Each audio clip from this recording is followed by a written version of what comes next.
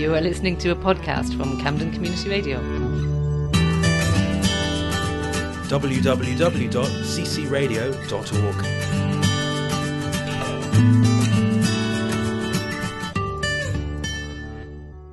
It's the Fringe season again. This morning, Izzy Mant has come in to talk about her show. Now, I'm not saying that she's made a career out of being very polite, but all of her career she has been very polite. And now she's got a show called Polite Club.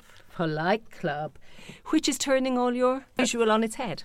Well, yes, it's about because I think I've been addicted to politeness, or someone told me that I was addicted to politeness, that I was too polite.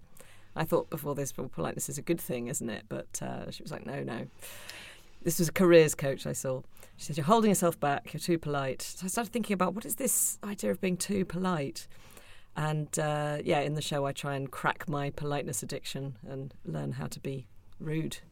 So this show, just to put people in the picture, marks two changes for you, because up to now you have been a producer.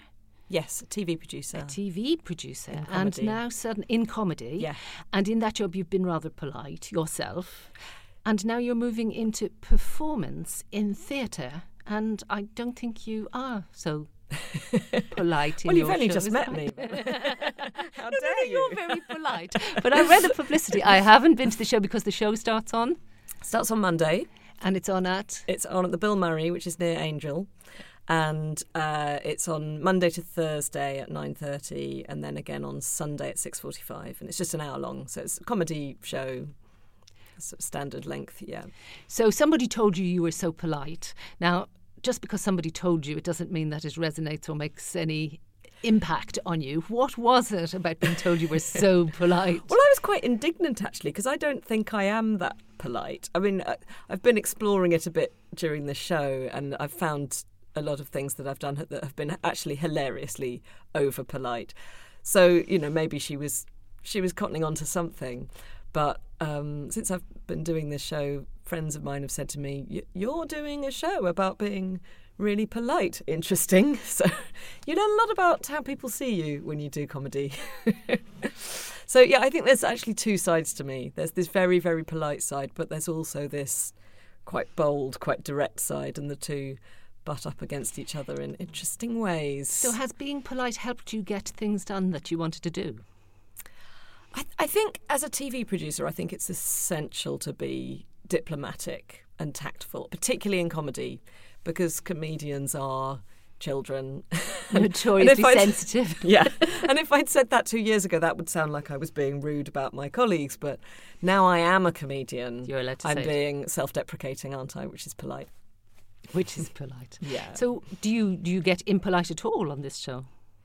Yeah, do you become impolite? I do. Yeah, I use some quite strong language, and I should say this show isn't suitable for children, because once you've sort of set up this atmosphere of being very polite, and I think my audience feel very sort of safe, and they know that I'm not going to be really rude to them. And actually, then in that atmosphere, you can tell some quite sort of saucy, revealing stories, and people start telling their own stories. I asked people before the show to write down times they've been too polite or too rude, and it seems to be quite a sort of subject for people. People really cling on to I mean, obviously everyone remembers moments when they think they've been too rude and they regret something they've said to someone.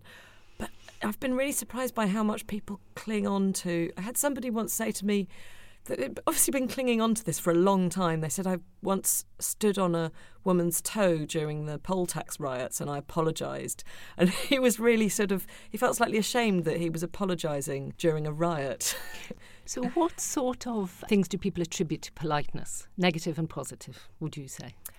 I think certainly people who are in business, if they're too polite, they feel like they're not sort of putting themselves forward. I think particularly women get told this a lot, that they're not putting themselves forward for promotion or not speaking up in meetings or letting somebody else take their credit for their idea. So excuse me for interrupting you, but it means you're a little. If you're not a little bit rude, you're not assertive. Exactly. Being a little bit rude demonstrates that you're assertive. Yeah. So I sort of take that idea of politeness being a bad thing and have a fun with that. And, sort of suggest that we're all trying to be rude. But, in the end, is that really the right thing? I think we need to find the middle ground. I have noticed that you made the suggestion that your being polite might be something to do with being female or might be something to do with being English. Yeah. I'm sure nobody else thinks those kind of things. Tell me why you think that. And of course, it's very impolite to stereotype, so I wouldn't possibly say that. I thought a lot about actually whether to talk about gender in the show. And I don't really, because although it is something I think women get told a lot, you mustn't say sorry all the time. You mustn't say, I'll just do this. Or can I just say that? I don't want men to feel excluded, because since I've been doing this show, a lot of men have come to see it and said, I really identify with that and I feel like I'm often too polite.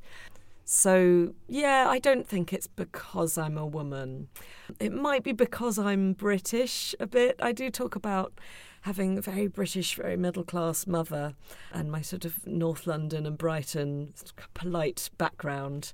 But then there's this other influence on my personality because my dad is Australian. So you could say, if we're going to stereotype, that's where my direct, bold, sweary side So Australians comes are from. associated with being blunt or direct, shall we say? Maybe assertive if we're being polite.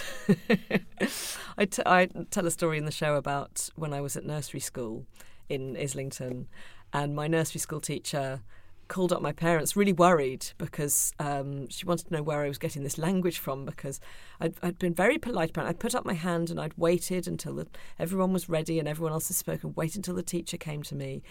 And then when she said, what is it, what do you want? I said I wanted to go and take a shit. And I think this encapsulates the two influences on my personality and at you the were time. how old at that stage? I think I was probably 4. Oh, right. And the teacher was very worried, and my dad said, well, what's the problem? That's what I call it. That's why she's using those words. And your mother said? I think my mother thought it was funny, actually. I probably portray her as being more polite in the show than she is. I think she's got 2 sides to her as well. I didn't go to school in England, so I don't know. How would one describe such a thing in proper English? I think it would be, could I use the lavatory? Very good. Yeah. And in terms of women being polite, I think it's associated with power, isn't it? Yeah. I think you can... sometimes people can be polite and powerful.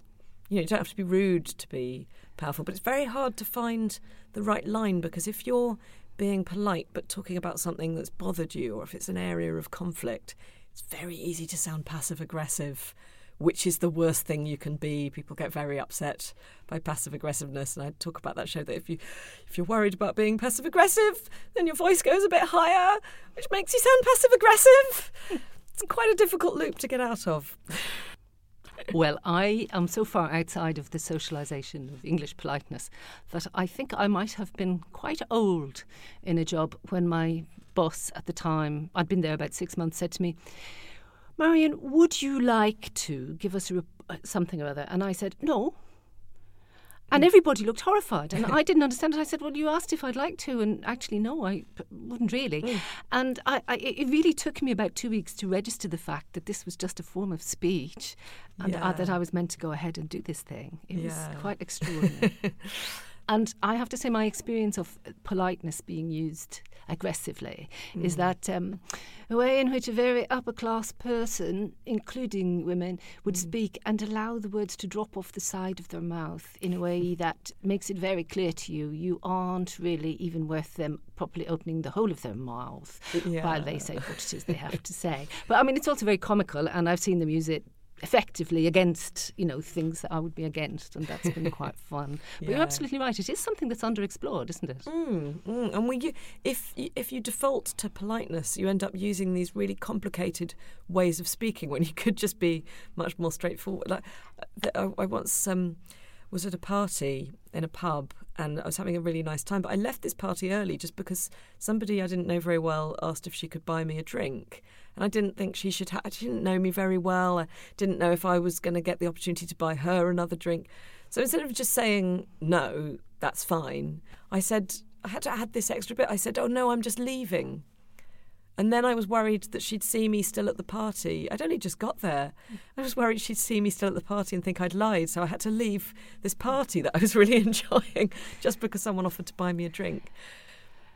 So this move in schools, that instead of sex education being based around biology, they're going to actually talk about relationships. Maybe within such an environment, people might learn to talk about things that are difficult without skirting around in a fashion that's so distant from the topic that they can't quite arrive at any understanding of what might be the reality between them. Yeah, I think that would be a great thing. Yeah. On the other hand, I have noticed that some people who are very, very polite. It's quite. You remarked that it's quite reassuring, and I found that from time to time that in circumstances where somebody might feel like they're intruding on your life, but they're so polite and they, what we in Ireland would call plumos you. They say such nice things before they actually get to the point, and then they leave their message. That it's kind of like, you know what's coming. You know, it will start politely. There'll be something pleasant. There'll be a message, and then there'll be a goodbye.